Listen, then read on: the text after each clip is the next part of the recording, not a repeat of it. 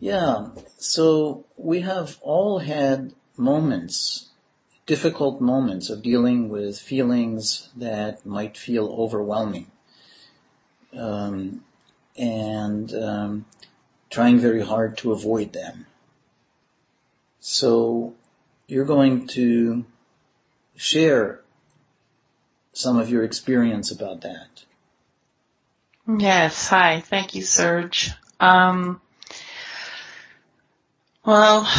for me, the image that comes up is a tarot card where somebody is just being like bombarded by the accusatory voices of the three Morai. I don't think I'm going to get into the tarot card so much, but he's holding his head kind of in despair.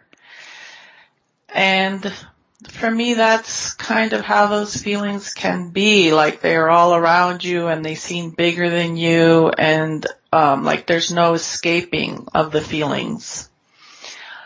And I think that's what makes them so difficult is that it feels hopeless, like there's no way out. Like, you can try all the tools that you know, like at least I have in the past, EFT, MDR, writing, praying, contacting my higher power. And I found for me what helped me to kind of bring them from out there where they're huge and like a tidal wave and way bigger than me is to be able to sense inside of myself with somebody else. That's what's really important, because there's something about the presence of another person listening, caring, that helps me feel safe enough. And then I can go here, and then it's almost like then I own the feelings and they become my feelings. So I want to just reflect what you said. So a very, very strong image of feeling besieged. And you have that visual of the tarot card, a person, holding and feeling all these voices coming from many directions. And from that place, you're collapsing under this weight. And instead of feeling besieged by these forces that are overwhelming, a sense of owning the feelings, of feeling them from inside. But what makes it possible is the sense of having the company of somebody who is gently listening to you, so that you have that company and that reflection as you're processing the feelings. Mm-hmm. Yes, exactly. And as I was just holding that sense of bringing the feelings inside, it was like holding a very slippery octopus, like they don't really want to be held.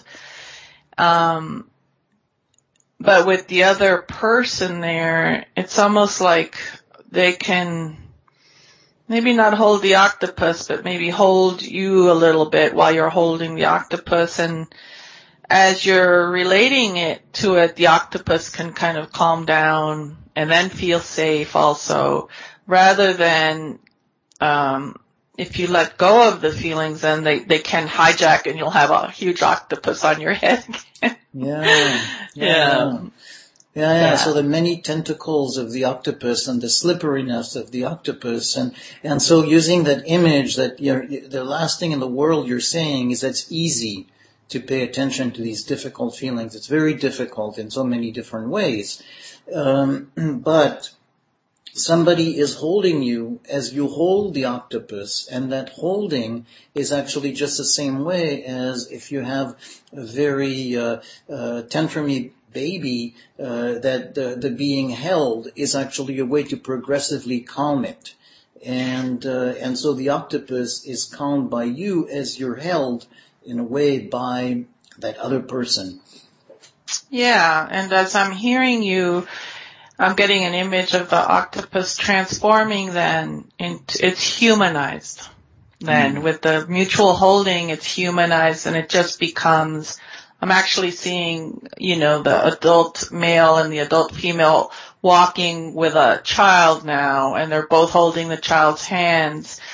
And so then it's no longer an octopus, something alien that seems inhuman, like our feelings, can feel like that, like, I don't know, at least, I don't know, but it has that quality of being something alien or something, I'm not sure, but they're humanized. And then both can hold them, both can walk forward together.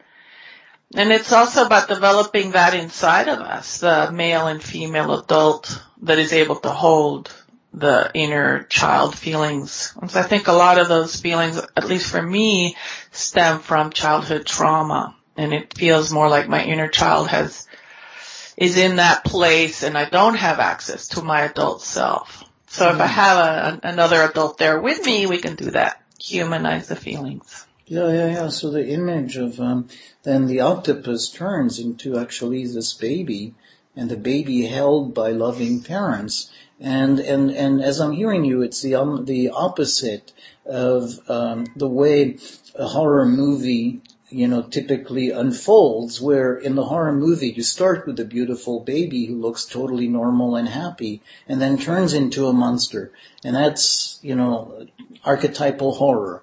But this, we're reversing it. We're turning it on its head. And what is at first appearing like a monster actually turns out to be the baby, the inner child who had a trauma, and being understood, then the trauma is again seen as the beautiful child it once was. Exactly. That's beautiful. Yeah. Mm-hmm. This recording is part of the Proactive 12 Steps. See the website at proactive12steps.com. Feelings, and they can hijack and you'll have a huge octopus on your head. Yeah. So the many tentacles of the octopus and the slipperiness of the octopus, and so using that image that the last thing in the world you're saying is that's easy to pay attention to these difficult feelings. It's very difficult in so many different ways.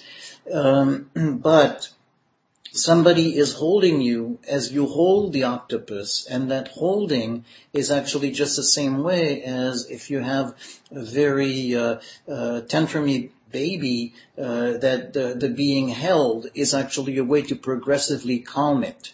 And so the octopus is calmed by you as you're held in a way by that other person. Yeah, and as I'm hearing you, I'm getting an image of the octopus transforming then into, it's humanized. Then with the mutual holding, it's humanized and it just becomes, I'm actually seeing, the adult male and the adult female walking with a child now, and they're both holding the child's hands. And so then it's no longer an octopus, something alien that seems inhuman, like our feelings, can feel like that, like, I don't know, at least, I don't know, but it has that quality of being something alien or something, I'm not sure, but they're humanized. And then both can hold them, both can walk forward together. And it's also about developing that inside of us, the male and female adult that is able to hold the inner child feelings. And so I think a lot of those feelings, at least for me, stem from childhood trauma. And it feels more like my inner child is in that place and I don't have access to my adult self. So if I have another adult there with me, we can do that. Humanize the feelings. Yeah. So the image of, then the octopus turns into actually this baby, and the baby held by loving parents. And as I'm hearing you, it's the opposite of, the way a horror movie, typically unfolds, where in the horror movie you start with a beautiful baby who looks totally normal and happy and then turns into a monster. And that's, archetypal horror. But this, we're reversing it. We're turning it on its head. And what is at first appearing like a monster actually turns out to be the baby, the inner child who had a trauma, and being understood, then the trauma is again seen as the beautiful child it once was. Exactly. That's beautiful. Yeah. This recording is part of the Proactive 12 Steps.